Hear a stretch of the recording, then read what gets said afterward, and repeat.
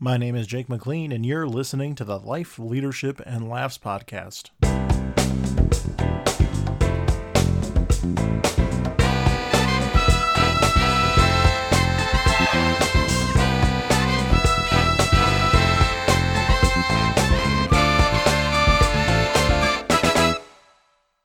Hey there, friends. Thanks so much for tuning in to this week's episode. This week on the podcast, I've got Phil the Duke. Phil, welcome to the show. Thank you. Phil, why don't you get started by just telling me and the listeners a little bit about yourself? Well, I am a safety consultant. I was dragged kicking and screaming into safety about 10 years ago. I had previously been head of organizational development for a tier one supplier to the auto industry, a job I really enjoyed. And a friend said, we need you on this project. It's a large automobile manufacturer, and they want to change their safety culture, which has become a buzzword.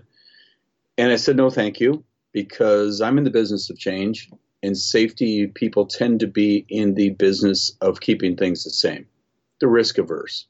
When you introduce variation into a process, you introduce risk.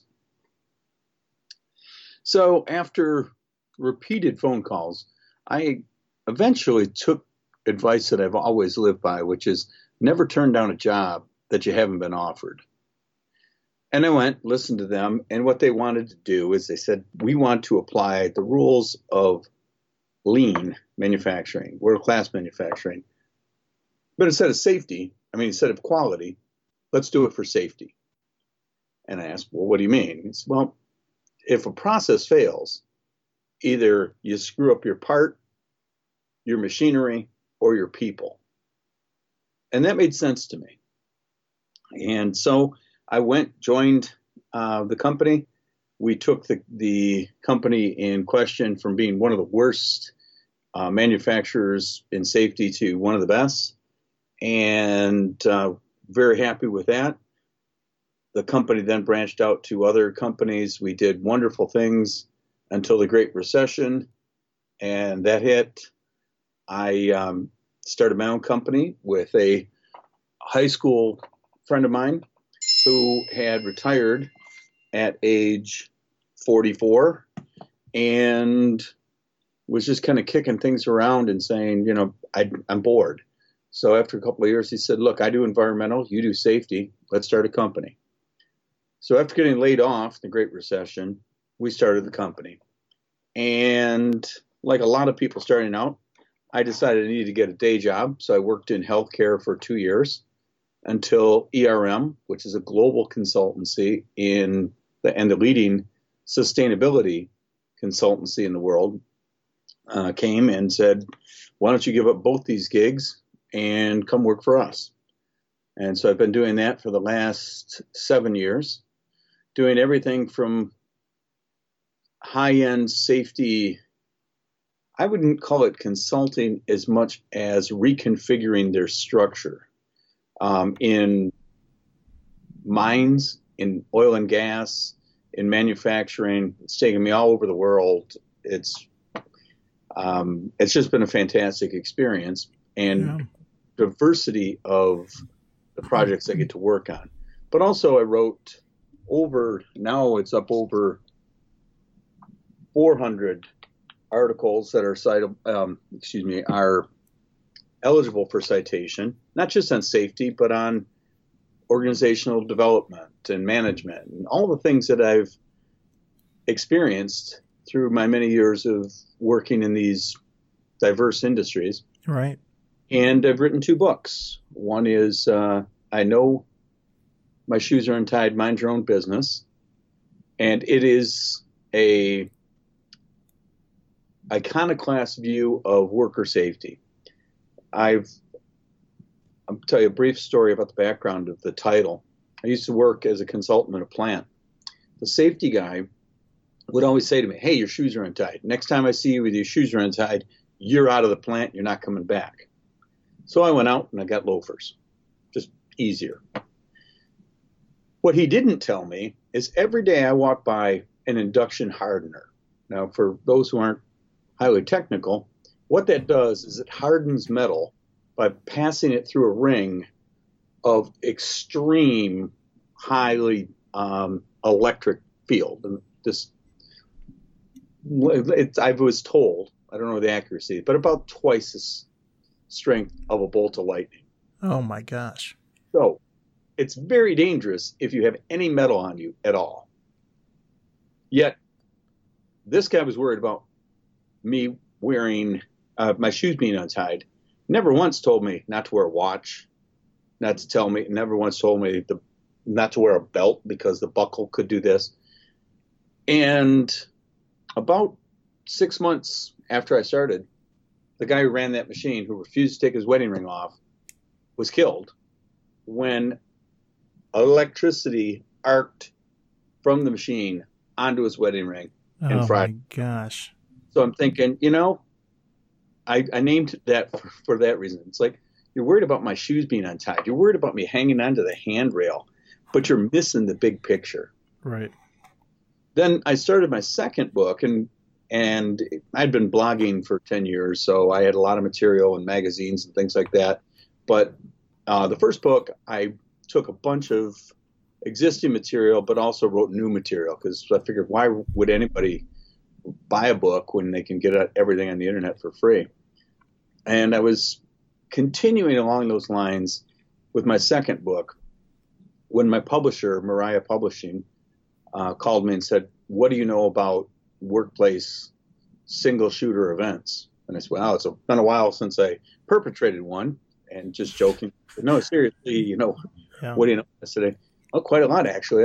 When I was in charge of this organization development for this supplier, we had 2 workplace shootings within a month. One of them, someone made the mistake of telling our CEO that neither one of them counted because they had actually happened after the people left our premises. And our CEO was a very, very good and decent man. And he said, everyone counts here. And so he called me into his office and he said, I want you to become expert in what we have to do, what we have to know to make sure this never happens again. So I did. And then I just kind of left it alone. We did extensive training and we never had another incident. So I was happy. So she asked me to do this. I went and grabbed all the stuff that I had learned and rewrote and updated and looked at it. And it became a very dark subject. Many people don't like to hear that, one, workplace violence is the number one cause of workplace death for women. And 2, 43% of the women killed in the workplace by violence are killed by a family member, typically a husband or a estranged husband, or a significant other, domestic partner. So what you have is a situation, and by the way, contrast that to men who only 2% of them are killed by a domestic partner or family member. It's pretty shocking stuff. Also, 77% of non-lethal violence in the workplace is directed at women. And I think they've lowered, the National Safety Council spotted that number. Now I think they've just reduced it to closer to 70. I'm not going to quibble over 7 points of percentage points. But it's pretty outrageous. Yeah. And when I would talk to men, they would say, oh, those figures can't be right. And I talk to women, they just kind of sadly shake their head and say, yeah, nobody cares if you kill a woman. And I've never considered myself a feminist. Frankly, I've been mistrustful of male feminists. It's like, what's your agenda? Well, I'll be right up front with you. My agenda is this. I have a wife. I have 3 daughters. I have 4 sisters. I have aunts. I have cousins. I have friends that are women, and I don't want them killed in the workplace. I don't want anybody killed in the workplace. But this is predictable and preventable. Mm-hmm.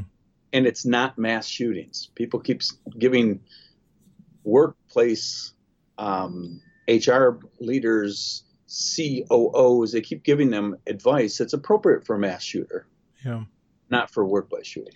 Mm. Between that and the very colorful career introduction, Phil, I have so many questions. I want to take it back just a little bit. Talk to me a little bit about the transitions between your roles that led up to now the firm that you've been working with for the last 7 years. Well, the first biggest transition was when the owner of the company at which I was head of organizational development committed suicide. It hit me like a lightning bolt. I was just crushed. Here's a man who had 6,000 employees in something like 17 locations around the world and knew everybody's first name and some fact about him. Mm. And he made you feel that you were personally responsible for making him a billionaire. Came to this country, Horatio Alger style, came to study at California Tech, and he had $330 in his pocket, cut the holes in the roofs of people cars and put sunroofs in it, which was unheard of in this country.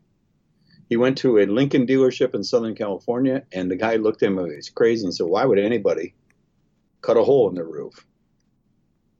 And he said, give me 10, and if they don't sell, I'll do them all for free. Well, the first 10 sold in something like 3 hours. Jeez.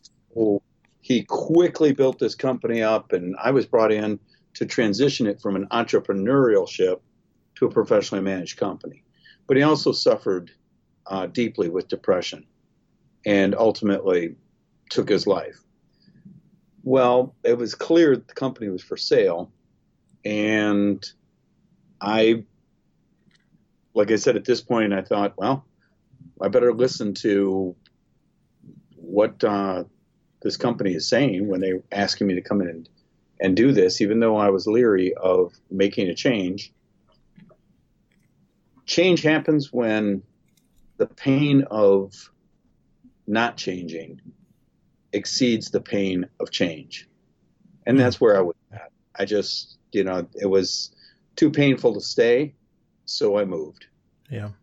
I've also been a lifelong learner, so that was kind of an impetus and a catalyst for me to move into an area that was new to me, but also an area that was uncomfortable to me.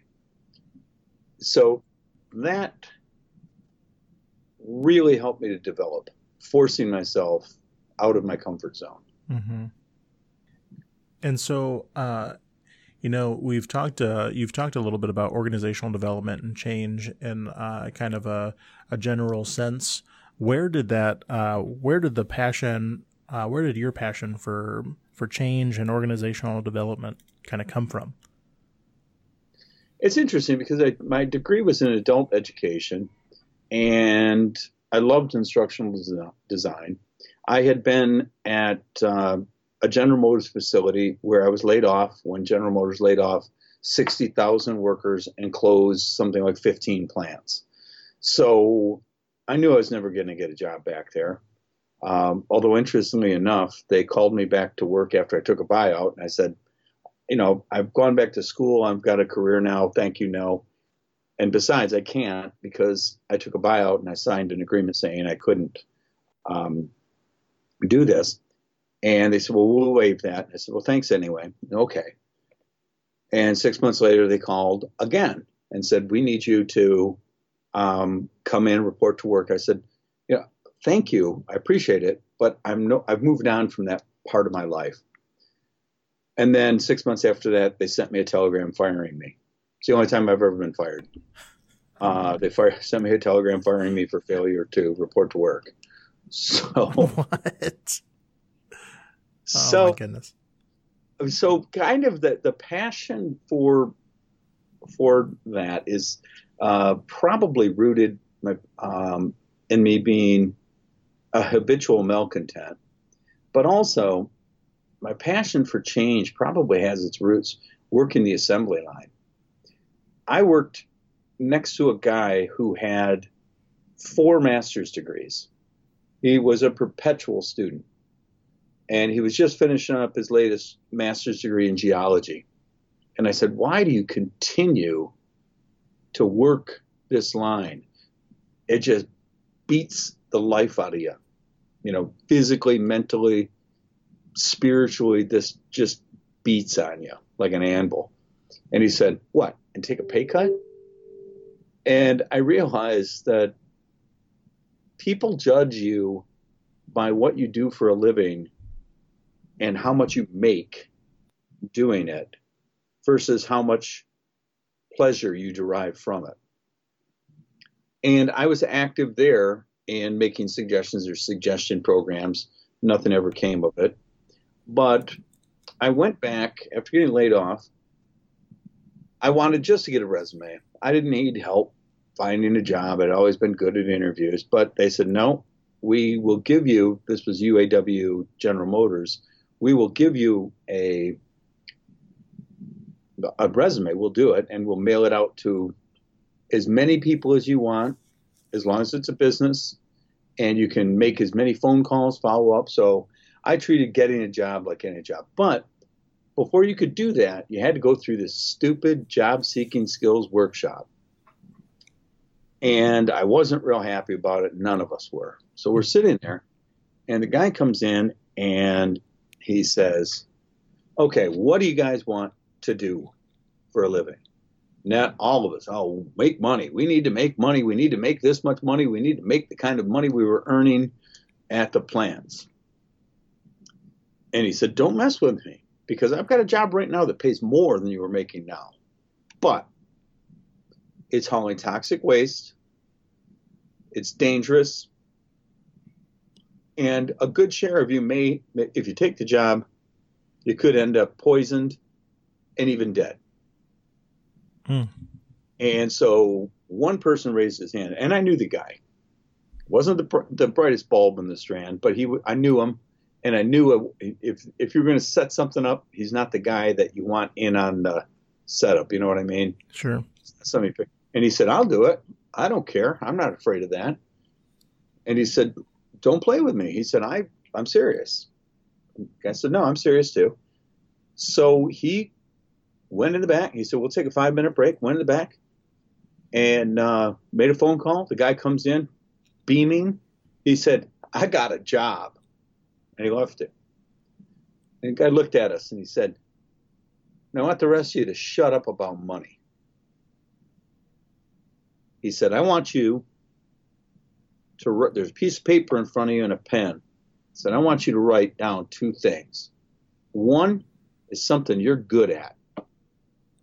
And the other is something that you enjoy doing.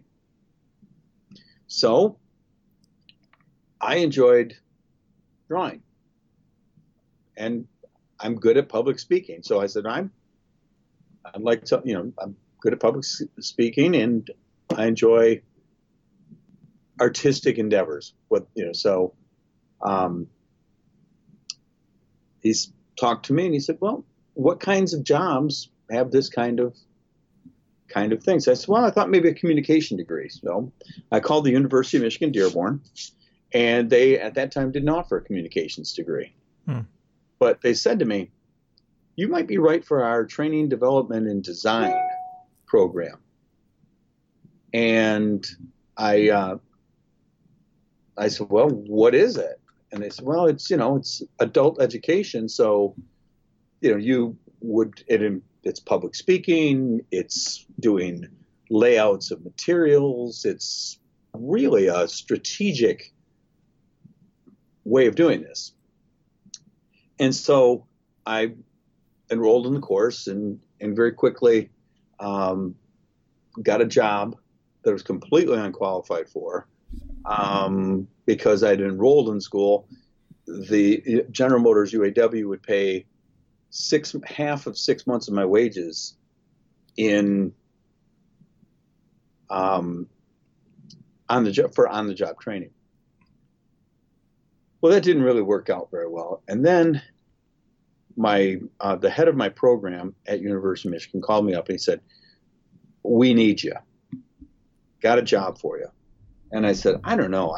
I'm not good at the stuff I'm doing now. I don't enjoy not being good at it." He said, "Forget all that. This job, all you need to do is be able to talk to union guys. And since you yourself are UAW, and this is the UAW plant," he said, "they're getting tired of snot-nosed kids straight out of college that have never worked a day in their life telling them how to do work differently." And so I was intrigued, and I went and became a consultant, worked for myself, but I worked with some of the best minds in organizational development, and they were fascinating to me.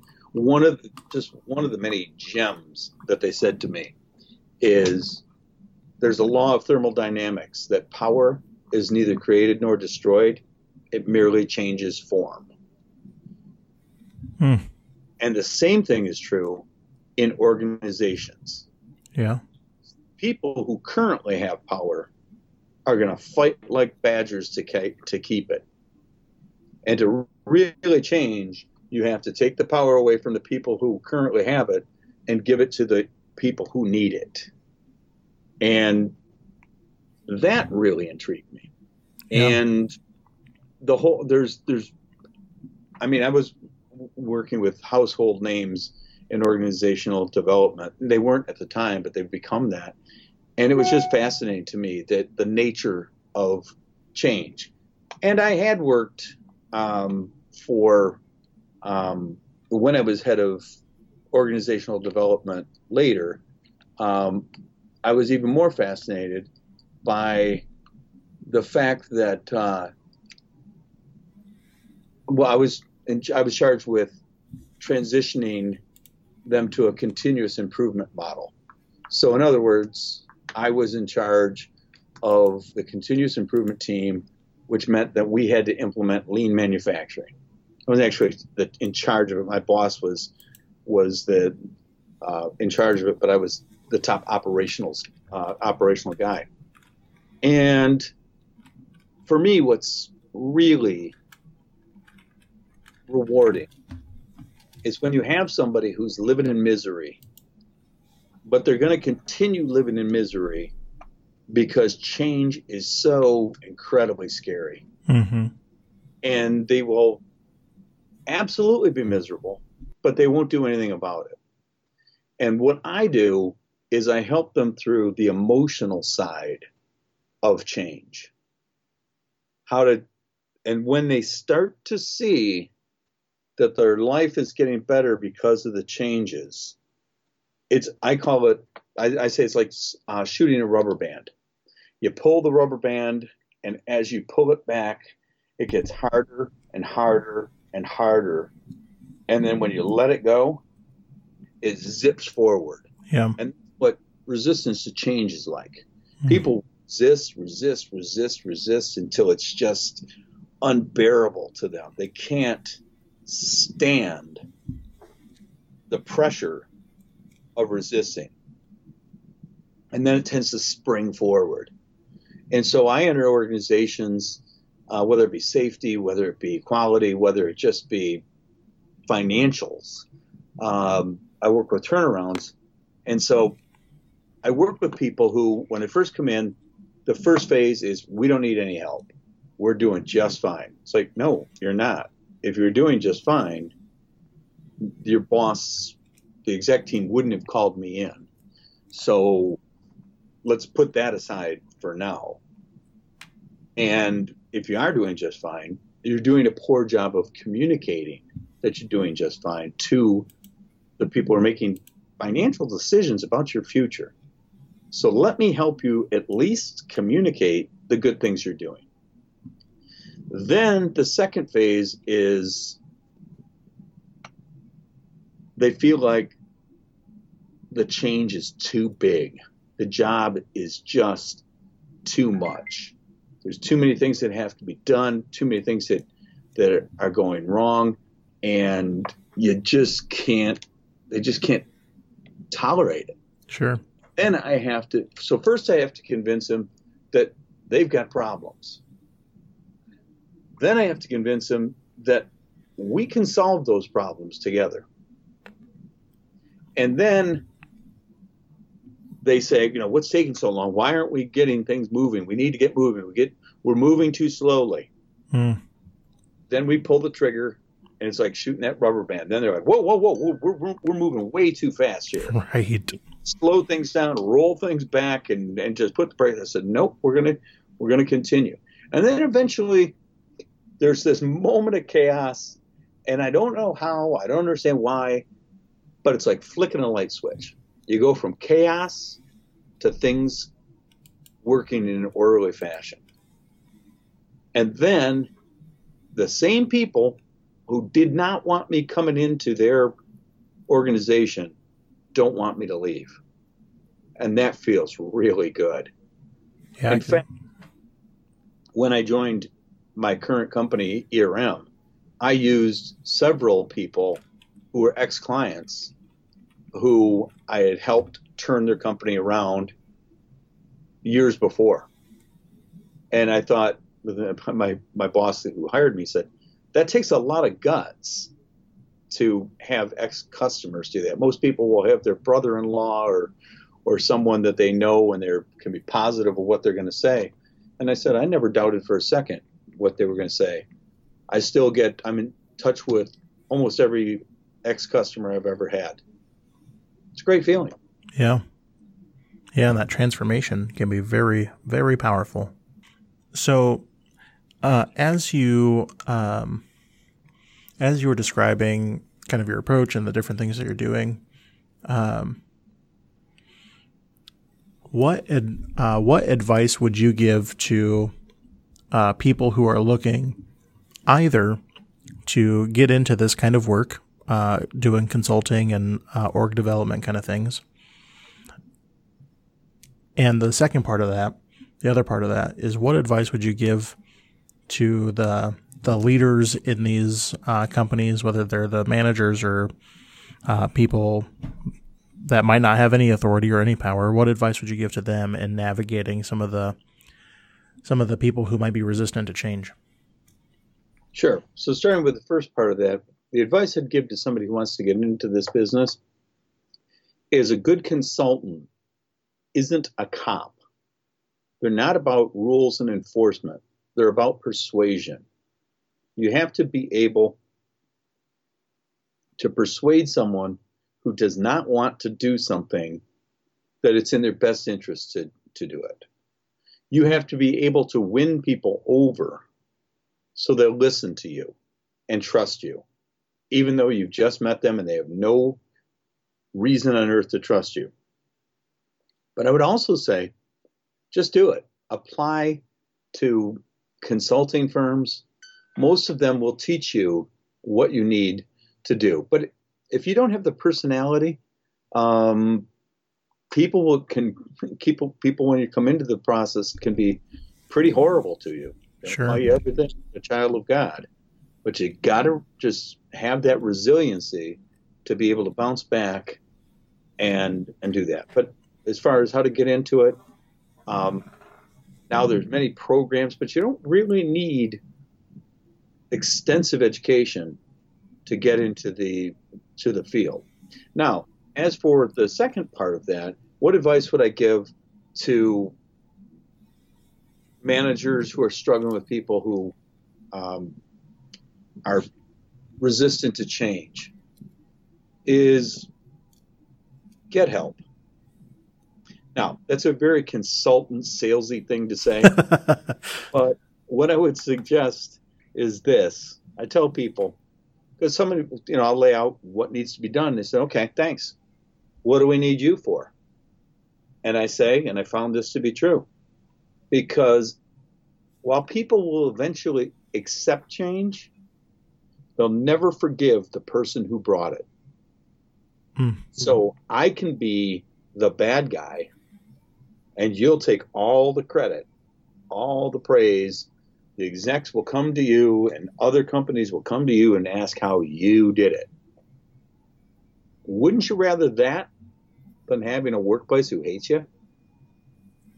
Everybody needs help from now or again. And your core job responsibilities aren't aligned with what I do for a living. You're not in the change business. I am. So let me help you to be a star. Or not me, but get somebody else then. Yeah. It won't be as good, of course, but you know. That's right. Not everyone wants to drive the best car. There's people out there that want to drive a Yugo. Yeah. And so, looking across the different experiences you've had in your career, Phil, how would, so this is probably more of a values question. How do you think these different experiences, and what you've experienced in them, how do you think that's shaped, you know, how you live your life, how you might, you know, maybe it's a shift in a leadership philosophy, maybe it's a shift in just how you think about the world, you know, describe that for me. That rustling you just heard was me picking up a bookmark from, remember I said I got a day job when I started my company. Well, it was with a faith-based hospital system where two convents, which had been around for over 500 years, realized that between the two of them, their youngest member was 78. They were risking cultural extinction. So they got together and they formed Trinity Health. And they had core values. Everybody's got core values, right? Right. And you walk in, you see them on the wall. And I wrote an article called Values Are Made in the Halls, Not on the Walls. But they had guiding behaviors that they really enforce. And I'd like to read a couple of them to you. We support each other in serving our patients in our communities. So that was abbreviated to we support ourselves in service. I can remember I was stuffing manuals for a training course, and we had probably 30 people in our department. And one at a time, they stopped doing what they were doing because they could see I needed help. And all of a sudden, it was done because everyone pitched in. That's just what we did. We communicate openly, honestly, respectfully, and directly. If I would go to my boss and say, well, Shirley has been doing blah, blah, blah, she would look at me and say, what did Shirley say when you addressed it with her? Mm.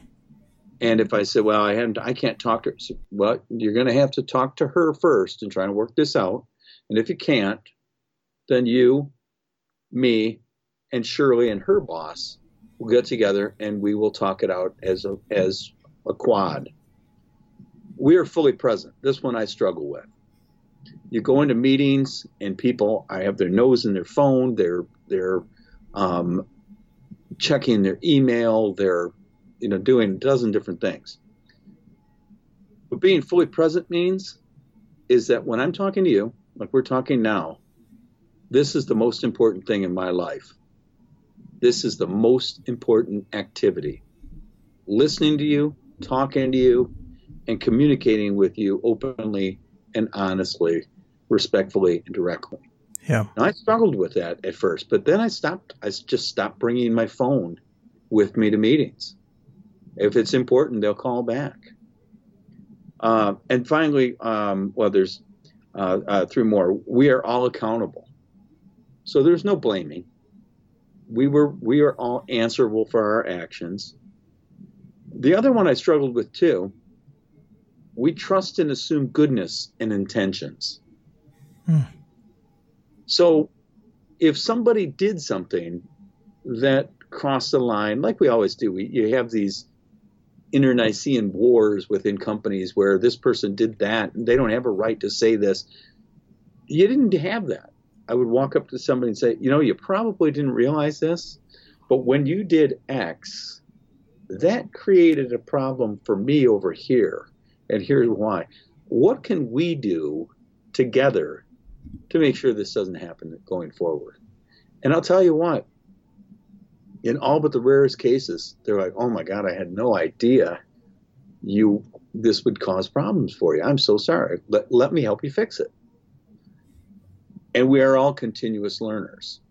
So we were expected as part of our job to continually question, learn, and it fits so well with my passion for change. So how did this collectively change that? That's the code I live by now. And it's so stress relieving if somebody has done something that irritates you, to think, well, they probably didn't know that they irritated me. And it's expanded from one company to many companies that I've worked with, to driving in traffic. If someone's, right up on my bumper, and I move out of the way. I don't get mad. Might be rushing someone to the hospital. Or they might be rushing to a hospital to see their dying mother. I don't know what's going on in their life. Right. It's not an act of aggression. I don't know them. It's not an act of aggression to me. You got to give that stuff up. And if you do, your life gets better. Forgiveness is a gift you give yourself. Yeah, and I think that everybody could learn a thing or two from Trinity Health and from those kind of core values. Particularly the mindfulness bit and being present.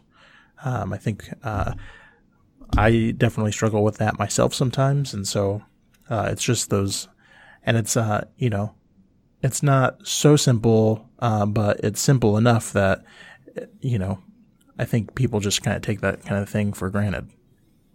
They do take it for granted, and I can't emphasize enough. We live this. When you're in a culture, when you have values, these are the unbreakable things. They're not priorities. These are the lines that you won't cross. And you need to really live according to your values, or you will not be happy, and no matter what you're doing. In your personal life, your relationships, everything suffers when you move outside your values. Now, we were fully aware that these were what they called aspirational goals, that we knew we were imperfect and there would be times when we wouldn't do this, but we would always enforce gently. Like if I would say, I would be frustrated and saying, well, this person's just a jerk. Someone would gently remind me, sometimes, comically say, assume goodness of intentions. Right. And what was funny is it had a very high turnover rate the first year. There's a lot of people who cannot deal with that level of honesty with themselves or with others. Yeah. So there were a lot of people who just couldn't take the pressure to be genuine and mindful all the time. Man. That's I think that I'm visualizing. The reason I pause so long is I can visualize people that I come into contact with pretty regularly who kind of face those same struggles and might not be able to take that same pressure. But I found myself the first couple of months trying to decide, are these people for real? Or is it something that I'm going to find out one day it's all been a masquerade? Right. Then when you hit that tipping point, you think, wow, this is, and don't get me wrong, the job had its frustrations. And I had arguably the worst job there, which was to be the liaison between the talent development group, the people who shape the organization and the learning of the organization, and the unified revenue organization. Because when you run hospitals as a system, you don't need 150 different accounting systems. Right. So that's where I was literally, again, in the business of change and dealing with that pressure that people are under when they're in the business of change. I thrived in that, but some people don't. Yeah, that's true. Well, Phil, so I want to open this up in case there's anything else that you feel you haven't spoken to that you wanted to, because we've mentioned the books, some of your the things you've done over the span of your career. But I'll leave the floor open for you if there's anything else that you have to get out there. I would think I would just say what a lot of people are saying lately, and that is be kind to one another. It costs so little, and it's so rewarding. So be nice. Whether or not you're happy or grumpy or depressed, I'm not talking clinically now, or just a jerk, amounts to a decision. Mm-hmm. And Abraham Lincoln said, people are about as happy as they make up their mind to be. Now, I've seen people dispute that he said that or not, but I'm going to attribute it to him. If you find me wrong, I'm imperfect. But make up your mind to be happy. Yeah. There's now resilience is this big push in business now to make workers more resilient, because when you're under stress, it diminishes your immune system. You get sick, you feel worse, you're unable or less able to fight infections, disease, etc. But there's a simple thing you can do, and that's be optimistic. I am by nature, or was, pessimistic.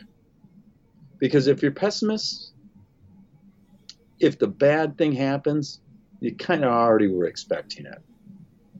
But if you're an optimist, it makes you vulnerable, right? You get disappointed. But going through life thinking that things are going to be pleasant, that good things are going to come your way, you're just happier than if you walk through life thinking, woe is me, everything's going to fall apart, everything's going to be miserable. Now, that's not to say that I'm a Pollyanna and I'm walking around without a care in the world. I worry just like anyone else worries, but for the most part, I've decided I'm going to be happy. And part of that is living in the moment. Yeah. I'm not saying spend every money on every cent you have and run up your credit card bills and not care about consequences. Right. But focus every once in a while. Take time of your day and focus on all the good things that you have in your life. Because for most people, we don't ever really take an inventory of all the wonderful things that we have, that we've accomplished, the wonderful people who love us. That's where we need to focus. Yeah, absolutely. Well, Phil, I want to thank you for taking the time speaking with me. I really enjoyed our conversation. Oh, the pleasure was mine. Absolutely. Listeners, thanks so much for listening to this week's episode of the Life, Leadership, and Laughs podcast. Remember that you can follow the podcast wherever you listen to podcasts. Remember to subscribe to my speaking and coaching adventures by checking out the website at www.jakespeaks.org. You can also just follow me on social media, Twitter and Instagram at MC Leadership Guy. Until next time, take care.